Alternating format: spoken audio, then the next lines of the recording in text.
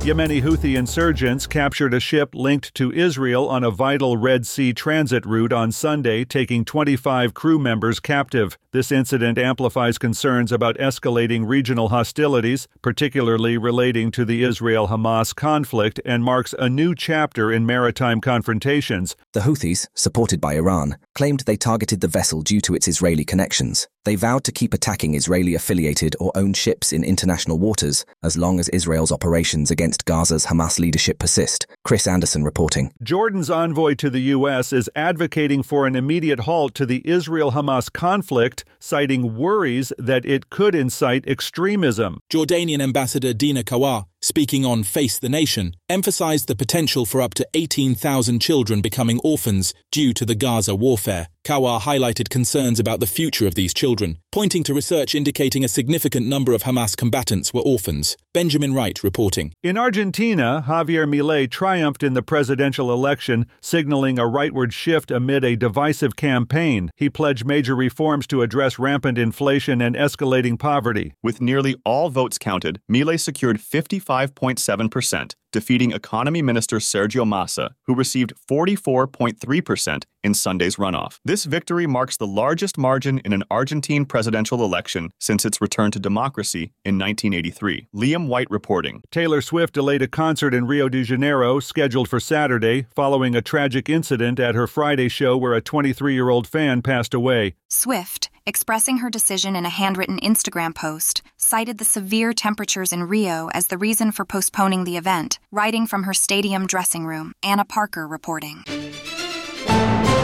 This is the latest news headlines.